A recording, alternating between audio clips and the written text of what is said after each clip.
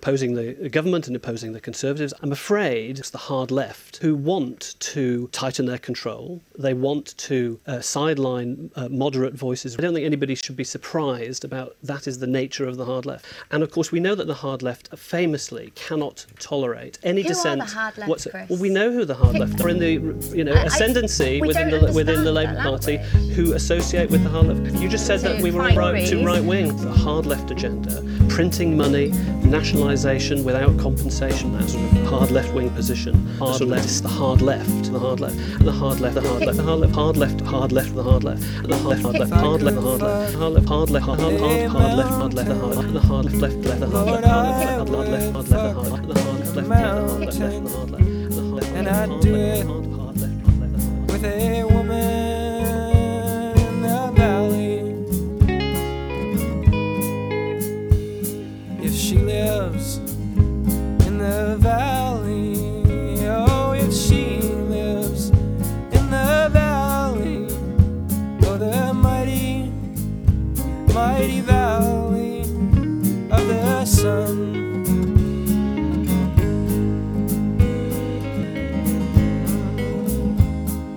I've just been in a big fight on Twitter about Oasis. Oh yeah. To be honest, mainly a fight. What about? Mainly a fight with Tom Disso. Actually, was it in Tom's mentions? But well, anyway, some people were slagging off Oasis. So I just obviously steamed in. I said Pulp weren't good, which I know you'd object to. I don't actually have a problem with Pulp. I just think that there's just a thing where left-wing intellectuals of a certain age will always be like, oh, Britpop was terrible, but I like Pulp and Blur or something. And maybe not Blur so much, but Pulp seemed to be the acceptable Britpop artist to like. So I think it brought out my contrarian impulses, where I want it to be Oasis that are the acceptable Britpop band to like, and in my world, they are.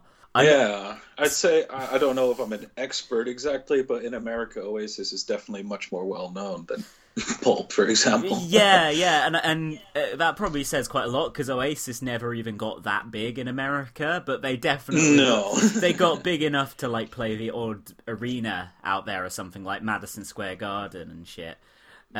Sure.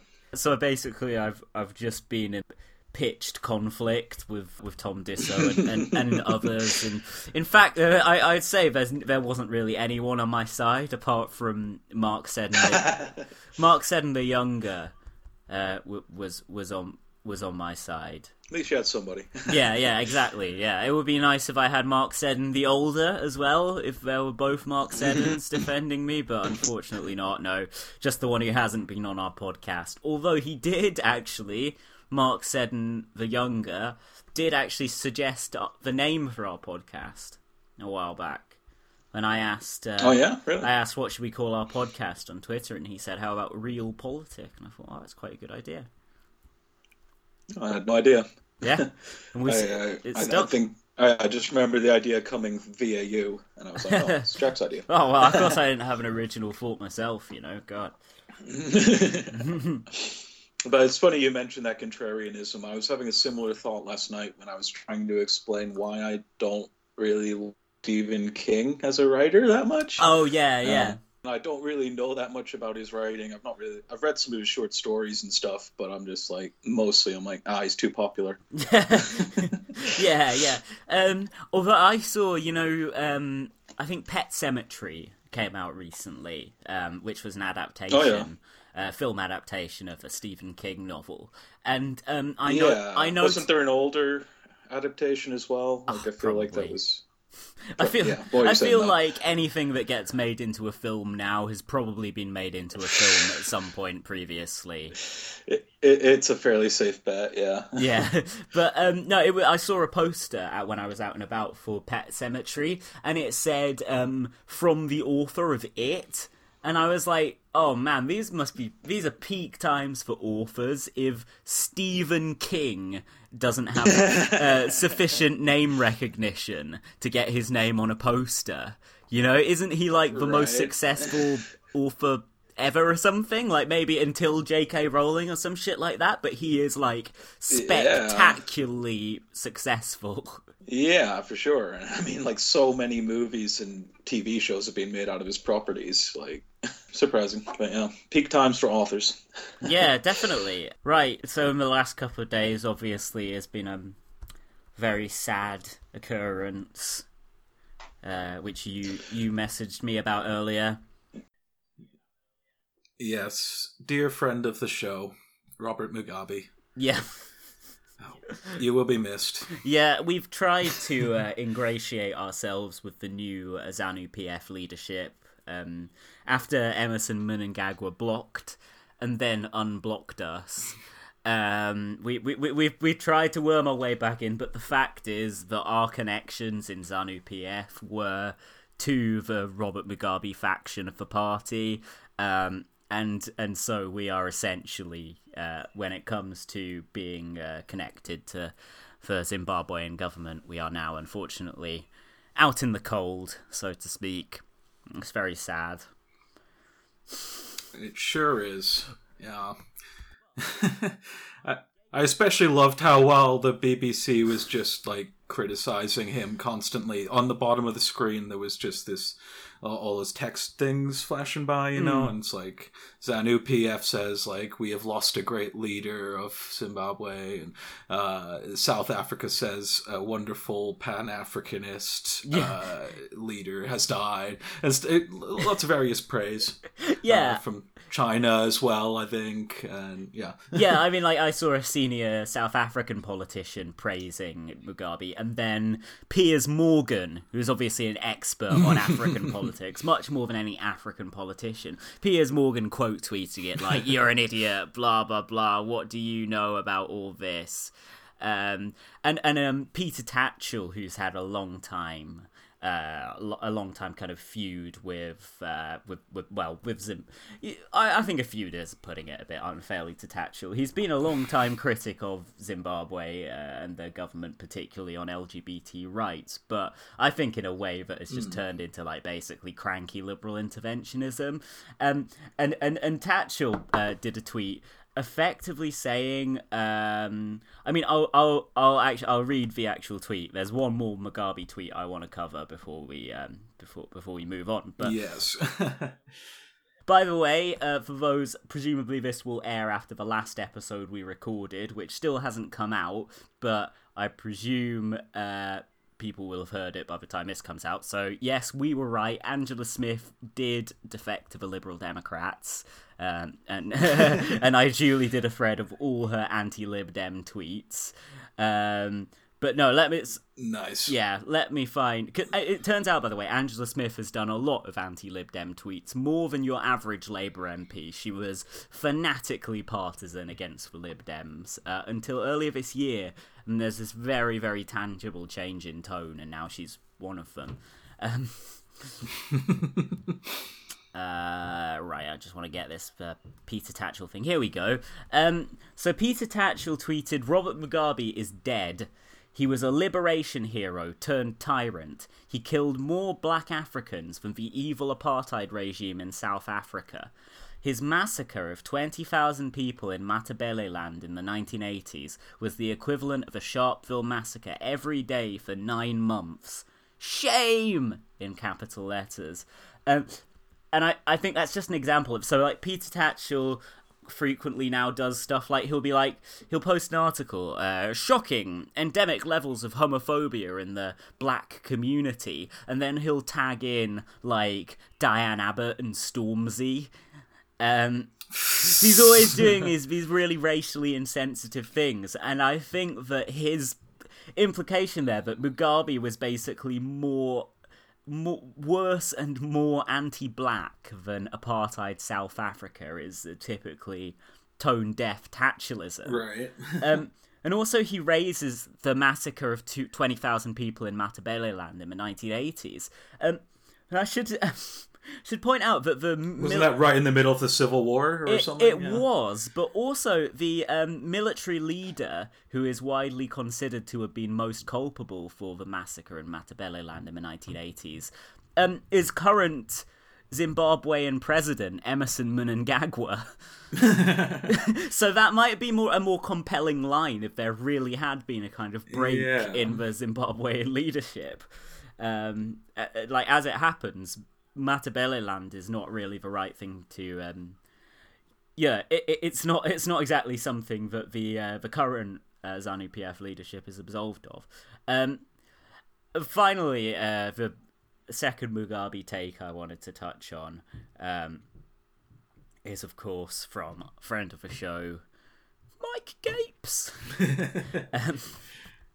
Incidentally, Gapes the other day was out in Gibraltar seeing a Liam Gallagher gig. All right. I was just like, yes, Gapes, boy!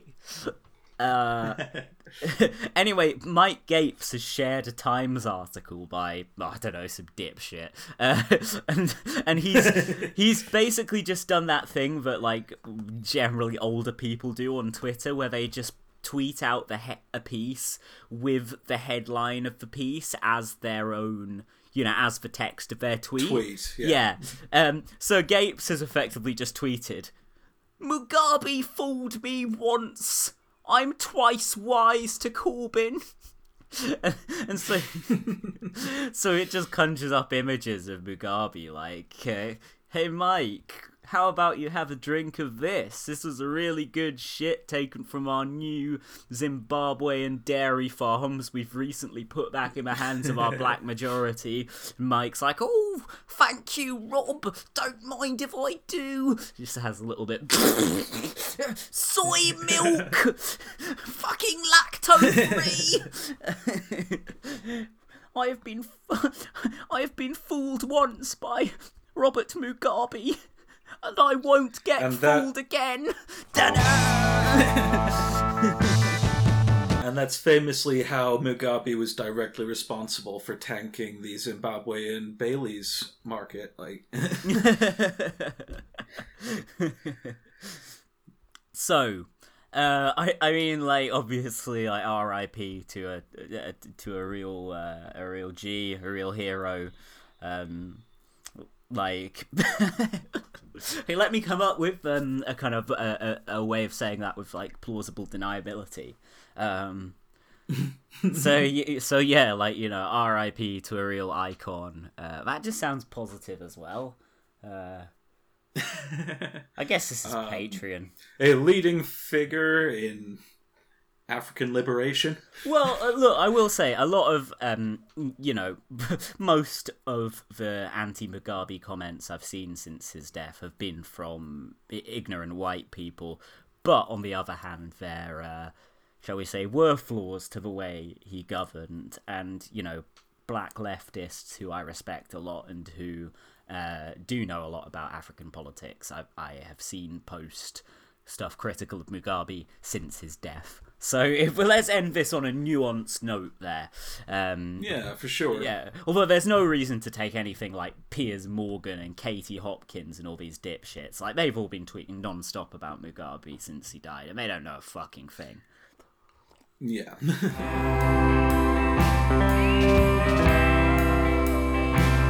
I dreamed that I dreamt of an angel in the thin disguise of a young girl who transforms the mulch into bay leaves, and it comes out as milk.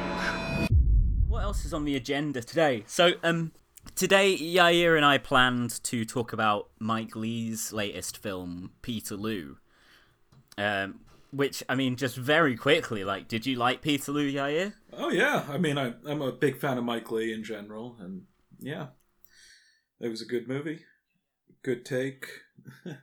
Yeah, one of the best films I've watched in ages, actually, but we basically... Like that review you sent me was saying, it was a great take on, working class struggle. Yeah.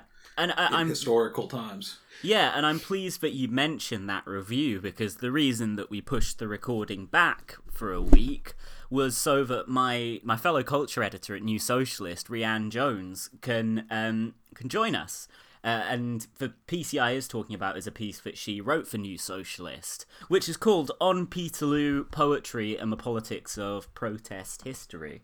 And for what it's worth, at New Socialist, we also published another piece on Mike Leigh's Peterloo, because, well, it's clearly there have been few films that have come out in the last couple of years that have provided as much grist for the mill for socialists. But Joseph Cousins actually wrote a piece for us as well called The British Left and Contested Memories of Peterloo. So we may not get it out before... hopefully we'll get this out before we get the Peterloo episode released. If that's the case, listeners to this, be sure to check out those 2 articles before, and of course watch the film before we address it on our show next week. Hear, hear. Yeah, and Rianne's great, by the way. She's written a lot about popular music, including a book. I believe she's written a book, or been at least one of, I think, 3 contributors to a book about the Manic Street Preachers and their album The Holy Bible. But the book by Rianne that I'm really interested in is a book published for Repeater, who, by the way, are who I'm going to pitch a book to soon. Yeah, Rianne co-edited a book with Ellie Davis, but it's a book called Under My Thumb, Songs That Hate Women and the Women Who Love Them. And the picture is a kind of... Well, it looks a bit like a distorted version of the Rolling Stones Kiss logo. The lips, the Mick Jagger lips. Yeah. Apparently, the book covers murder ballads, country, metal, hip hop, emo, indie, Phil Spector, David Bowie, Guns N' Roses, Tupac, the Rolling Stones, Bob Dylan, AC/DC, Elvis Costello, Jarvis Cocker, Kanye West, Swans, Eminem, Jay-Z, Taylor Swift, Combo Christ, and many more. And of course, it's named after Under My Thumb, the Rolling Stones song, which is easily one of the most sexist songs I've ever heard. And even within the Rolling Stones canon, like, that's up against some pretty stiff competition, because they've got Stray Cat Blues, which is just basically a song about statutory rape in a fairly positive light. Brown Sugar, so yeah, well chosen title. But yeah, anyway, we'll basically cut that down to about 20 seconds of saying what Rianne's book is. But yeah, she's coming on the show, and I'm very pleased with that. Yeah, should be good. Yeah.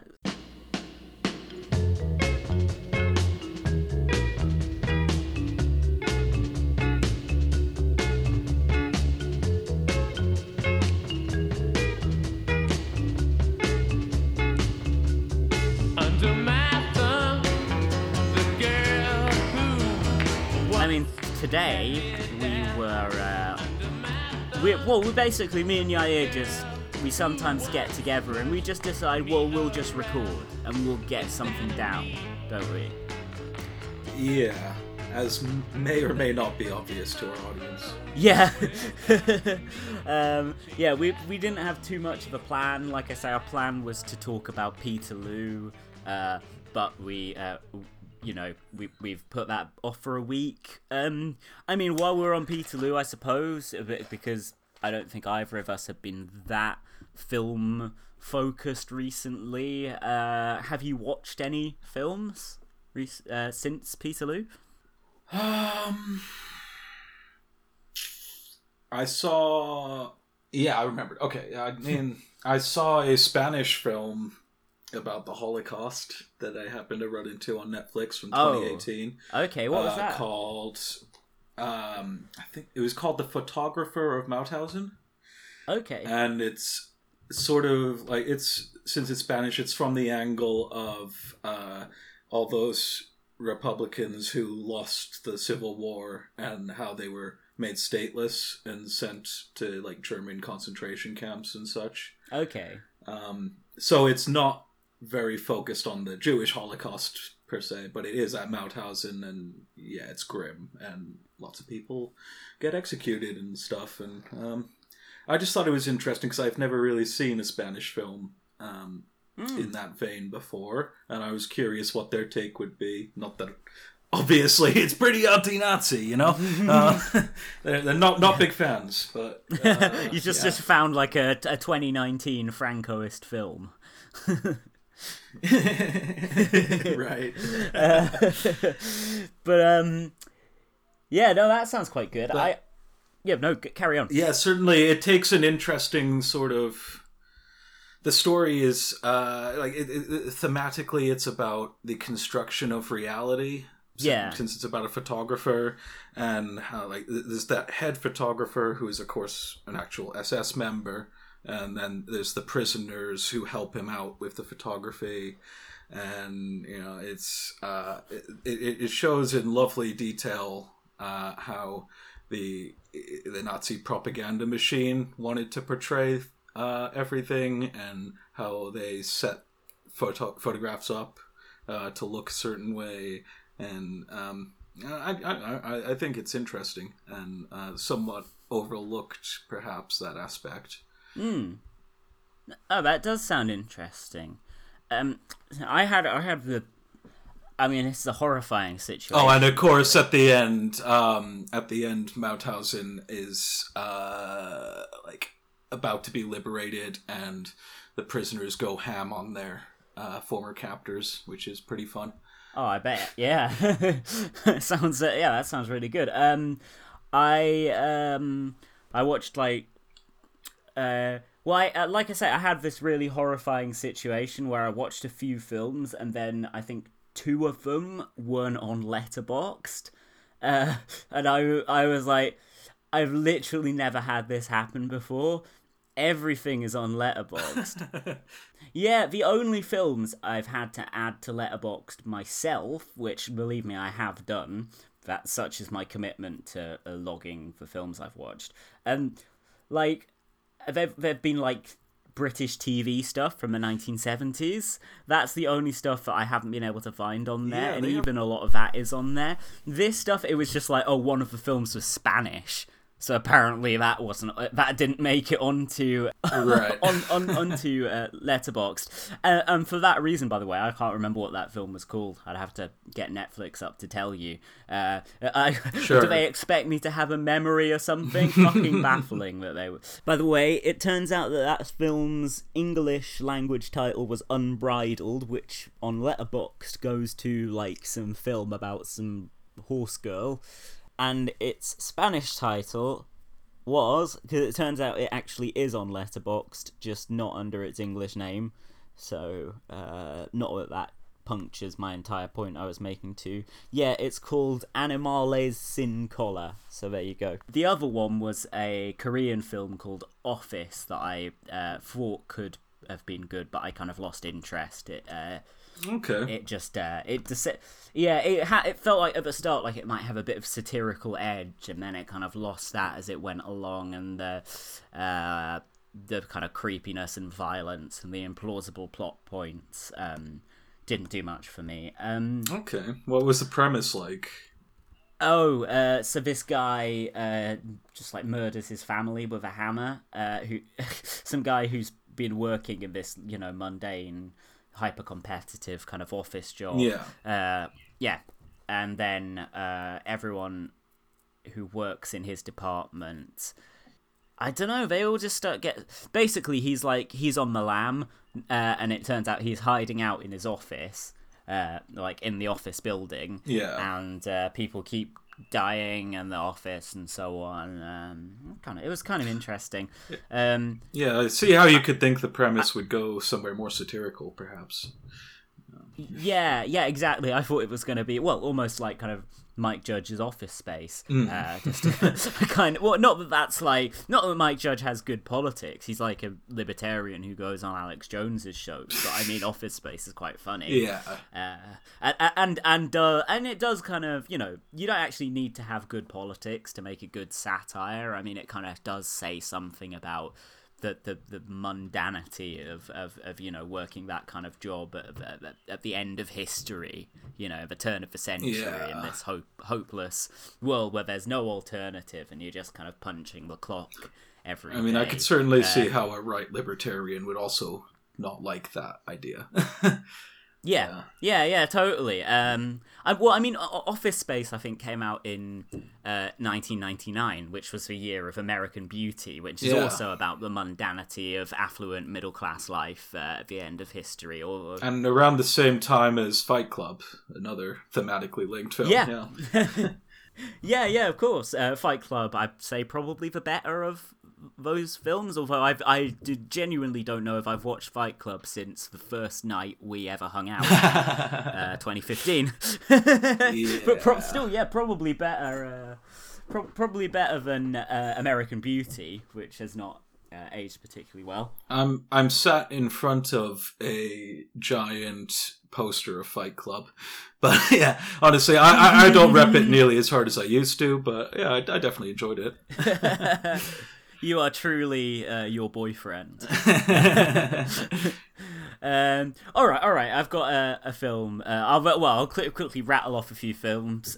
Q&A by Sidney Lumet is on Amazon Prime. I found it very hard to get hold of Sidney Lumet's films from after the early 80s, after perhaps The Verdict, quite mediocre John Grisham type legal thriller. Like, if it's not based on a John Grisham book, it might as well be. Very mediocre film.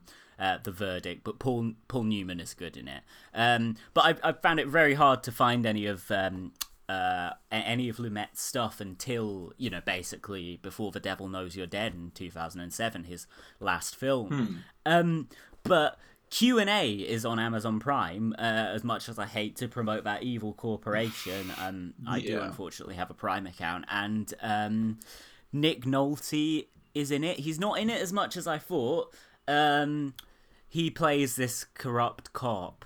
I watched it within a few days. God, this is the second Kevin Spacey film that I've name-checked, but I watched Q&A within a few days of rewatching LA Confidential, and there's massive parallels in the plot, except being a Lumet picture, Q&A is New York to the fucking bone. Sure, whereas LA Confidential obviously is not. Surprised to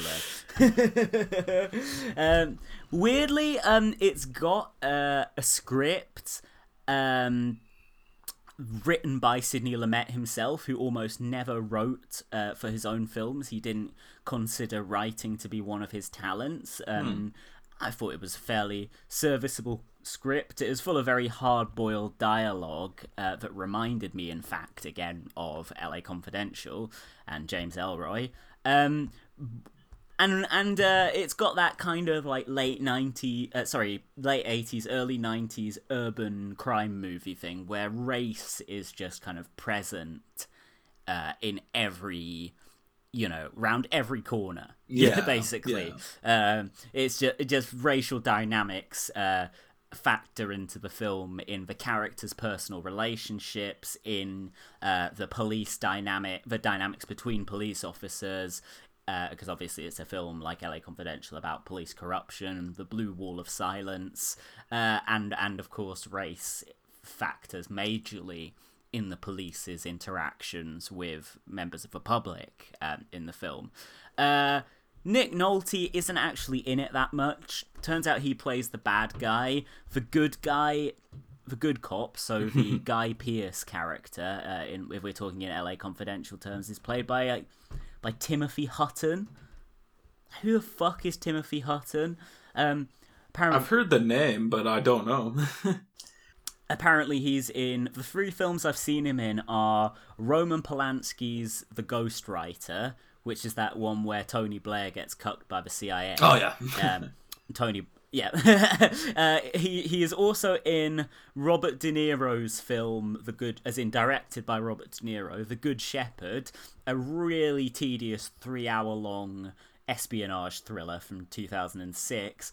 And also, and Q&A is the other one. So, although it has got Dominic Chianese in it, aka Uncle Junior from The Sopranos, who in fact previously appeared in Lumet's classic Dog Day Afternoon. So, there are some good people in there, especially Nick Nolte, but unfortunately Timothy Hutton is a pretty uninspiring lead. I'm thirsty, so are all the skeeters. I forget how everybody can recall. And I forget the purging and the screaming. It's milk over matter after all. How long will want be gone? How long will want be gone? I watched Four Brothers by the late John Singleton, a weird reactionary film with lots of bad gender politics, particularly. Oh yeah. Mark Wahlberg. So it's about four adopted brothers, all adopted by this kind of saintly old white woman in a kind of rough, mainly black, crime-filled urban area. Like to be fair, the film, in its defense, is directed by the late John Singleton, who was probably, like, although his career never went as far as it should have done. He maybe could have been one of the more interesting African American directors had Hollywood treated him right. The potential was there in films like Rosewood and, of course, Boys in the Hood. But Four Brothers, it's kind of like a reactionary film with the odd, like, left-wing bit in it. So there's obviously police racism and corruption gets touched on. That's the first kind of progressive bit. But like I say, the kind of gender and sexual politics are so bad. All the women are just kind of like whinging, whining, nagging harridans. All the Right. And so of the four brothers, so like two of them are white and two of them are black. So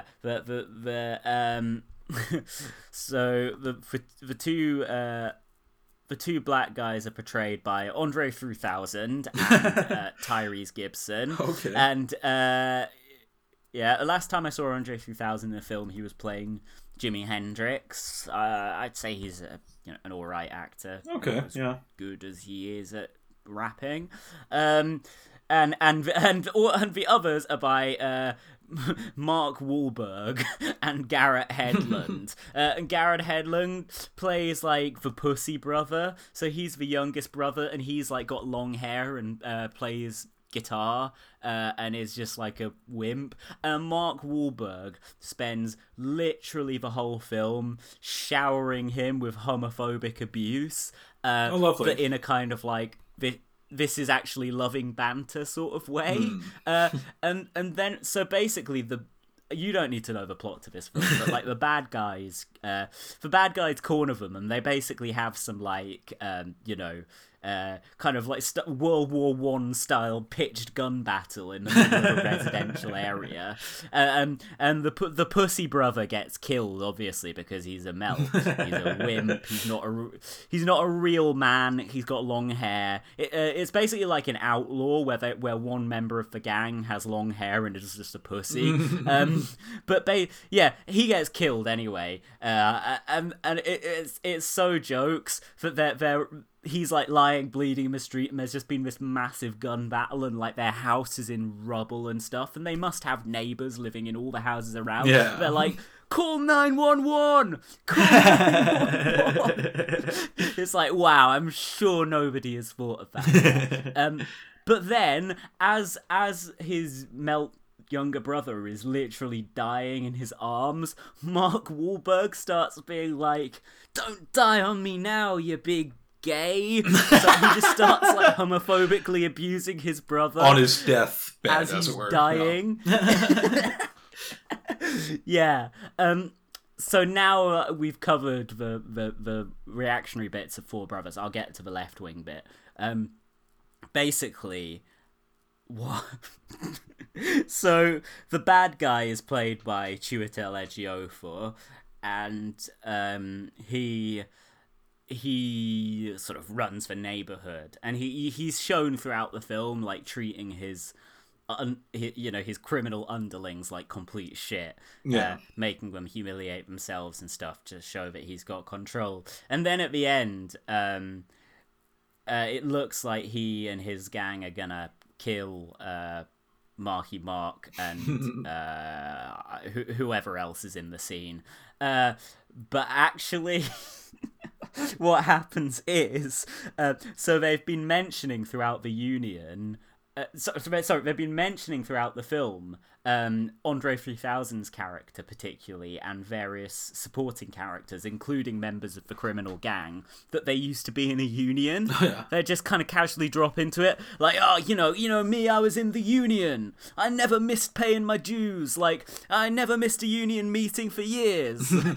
They keep saying all this stuff, and you're like, what's this got to do with anything? Is this just John Singleton putting his own politics really clumsily into the film?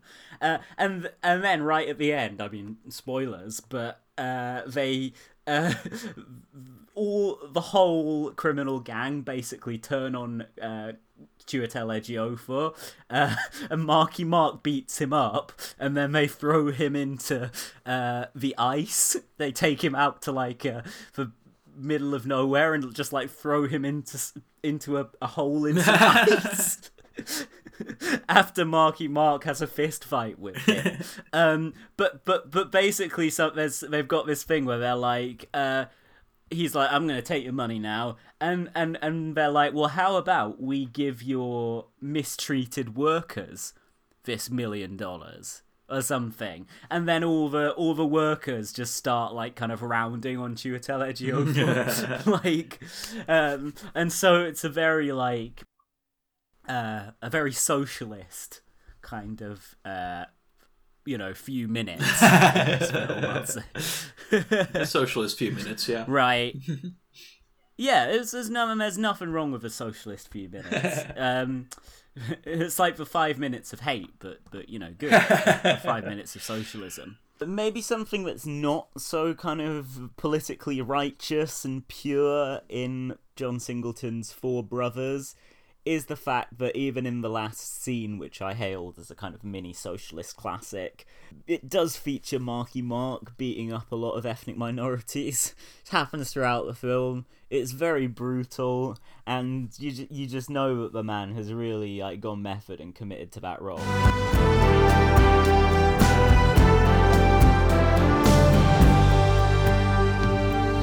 Once I was shot by John Wayne. It was towards the end. That one scene's brought me 1,000 drinks. Set me up and I'll tell it for you, friend. Here's to the cowboys, riders in the whirlwind. Tonight the western stars are shining bright again. And the western stars are shining bright again. Tonight the riders on sunset are smothered in the Santa Ana wind. And the western stars are shining bright again. Come on.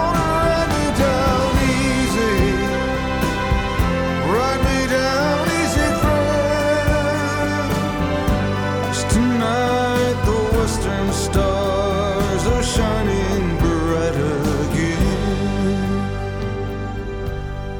I woke up this morning, just glad my boots were on. Then the other film that I saw was Once Upon a Time in Hollywood by Quentin Tarantino, which I saw at the cinema. Oh, nice, yeah. How did you like it? God, it must have been about a month ago now, but I liked it, actually. It's got to the point where I wish we'd have covered it, because I wish we'd have covered it sooner, because the day that we actually talked about being excited for it was a couple of days before I actually went to see it. So there's been, that episode's been out for a while, and I've seen it for a while. Yeah, I mean, I thought it was good. You know, I came out of the cinema and I said to my dad, like, because you know, I think it's a very dad-son film to go and see. I came out of the cinema and I said to my dad, like, well, you know, that was a love letter to Hollywood. And then I was instantly like, literally every review will have said, a love letter to this Hollywood. film is a love letter to Hollywood. In fact, every review ever written of any Tarantino film probably uses the phrase love letter. And quite rightly describes the films as a love letter to Hollywood. And in fact, I think I'd had that phrase put in my head by listening to a podcast about Once Upon a Time in Hollywood, when somebody had said it's a love letter to Hollywood, and then quickly started making fun of themselves for using such a trite phrase. So I think what we've established from all that is that Tarantino's new film is a love letter to Hollywood. I had thoughts on it at the time. I probably need to watch it again now. It's a bit too late to get into too much detail, really. But I mean, a few things about it. Firstly, there's an uncanny similarity between the subject matter of Tarantino's new film and that of the new Bruce Springsteen album, Western Stars. I will explain. So Western Stars is not strictly a concept album, but certainly, I mean, but Bruce has made a kind of documentary film of it that includes him playing the songs in a live setting, interspersed with him talking about the character that a lot of the songs are about. And Western Stars, you know, the title actually, it sounds poetic, but it's actually very literal. The main character of Bruce Springsteen's Western Stars album is an actor who stars in westerns, which is indeed what Once Upon a Time in Hollywood is about as well. Oh, yeah. Neither character, the one played by Leonardo DiCaprio in Once Upon a Time in Hollywood or the one sung by Bruce Springsteen in Western Stars, is particularly successful. They're B-movie actors, you know. In Once Upon a Time in Hollywood, DiCaprio's character is at the stage of his career where he is guest starring as the bad guy in a highly successful Western TV series. Sure. And similarly, in, I think it might be in the title track, Western Stars, on the Springsteen album, Springsteen sings a line which is something like, "Once I got shot by John Wayne, that scene bought me 1,000 drinks." Which, you know, seems to me to be a kind of character who's in the same boat as DiCaprio's one. There's probably more humour in the Tarantino film, but again, there's some. I think there are. They're not coming to mind, but there's some funny lines on the Springsteen record. There's a song called "Sleepy Joe's Cafe," which is so kind of lightweight. It sounds like Jimmy Buffett. There's an appalling song actually called "There Goes My Miracle," which is like Bruce kind of belting it out like Michael Bolton.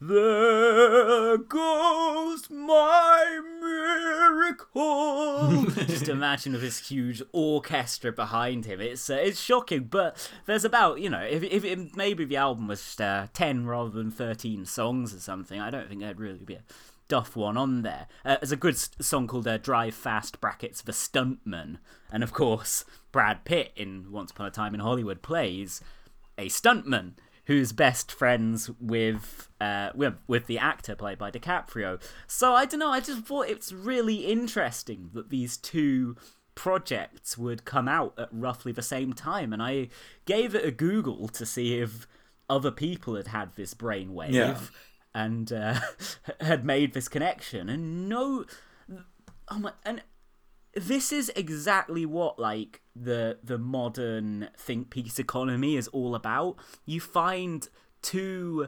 zeitgeisty items of pop culture, and you draw a connection between the two of them, because that's two different audiences that might click on your piece. Yeah. It's really baffling to me that no writers from the online from the blogosphere of 2019 or whatever you want to call it have thought to get some clicks off this connection. Yeah, that is odd.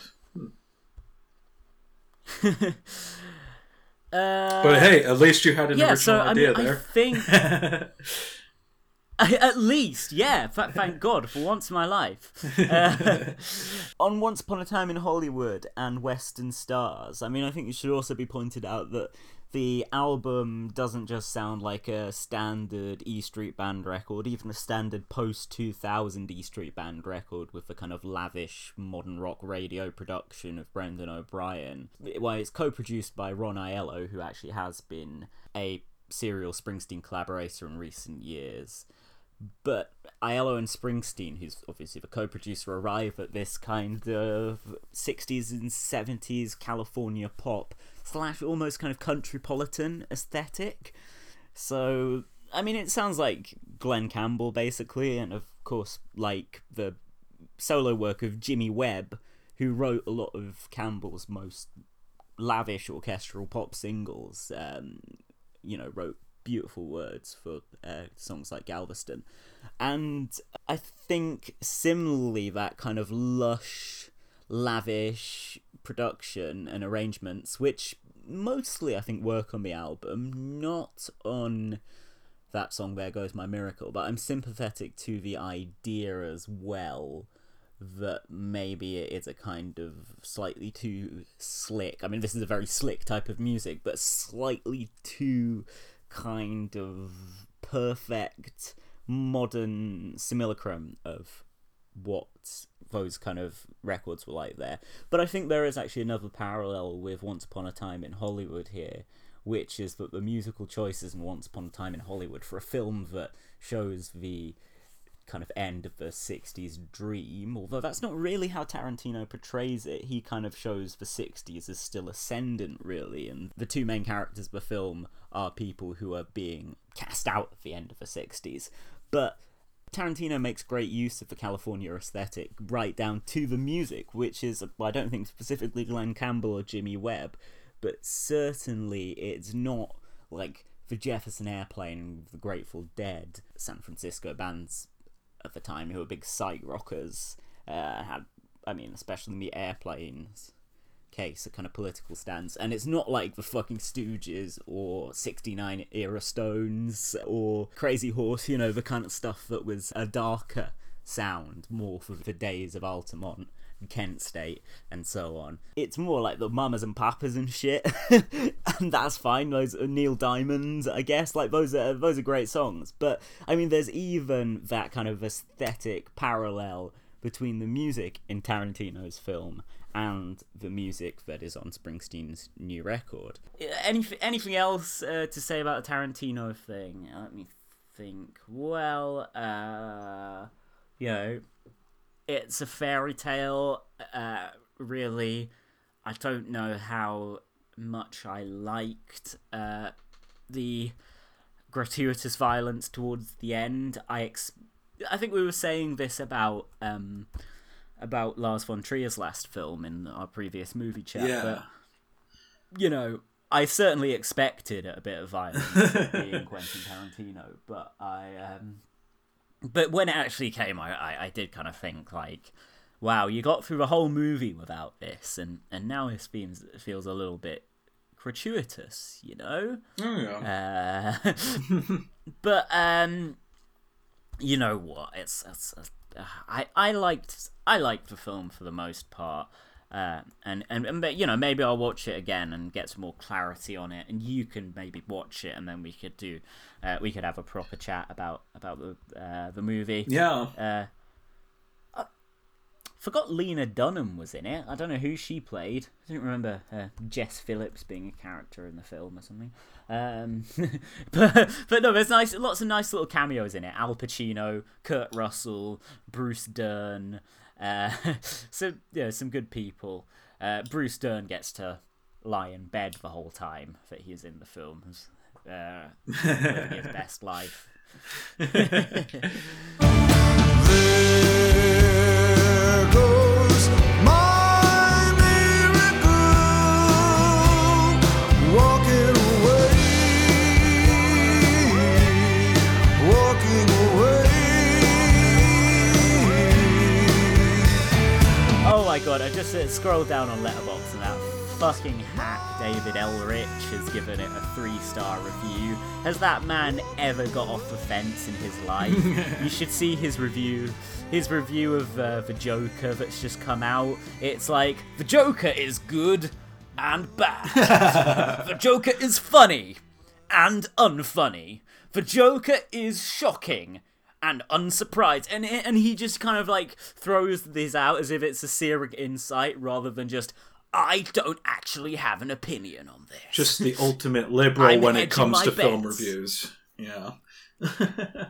David Eldridge is in fact not just a massive liberal in terms of his approach to film criticism. He is actually a massive shit-eating liberal who loves Hillary Clinton and hates Bernie Sanders. So yeah, fuck David Eldridge, man. Fucking hack. Yeah, oh god, there's so much kind of, you know, just liberal bet hedging in film discourse. I notice, like, just giving that perfect 3-star review, so if the film's a critical success, you can be like, I liked it all along, and if the film gets critically panned, you can be like, well, I was a naysayer from the off.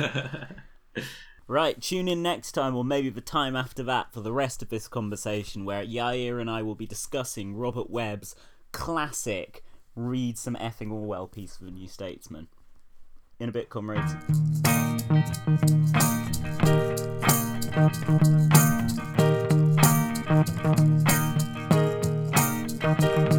Well, I've been to a minor place, and I can say I like its face.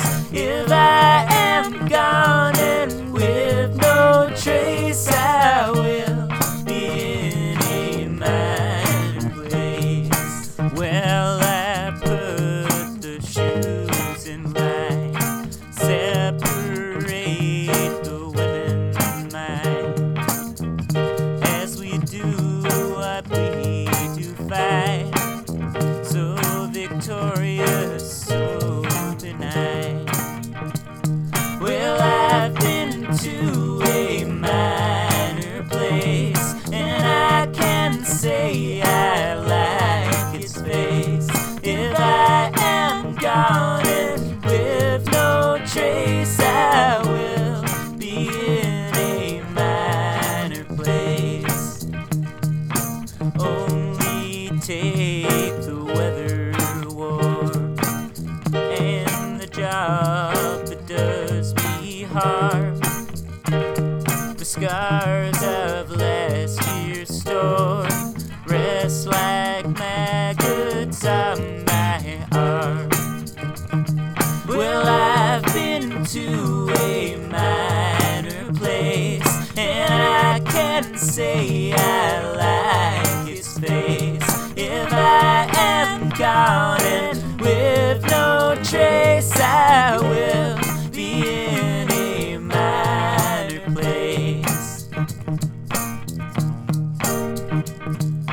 Thank you, Manny, for the thought that all my loving can be brought was wisely in your gullet caught before my loyalty you saw.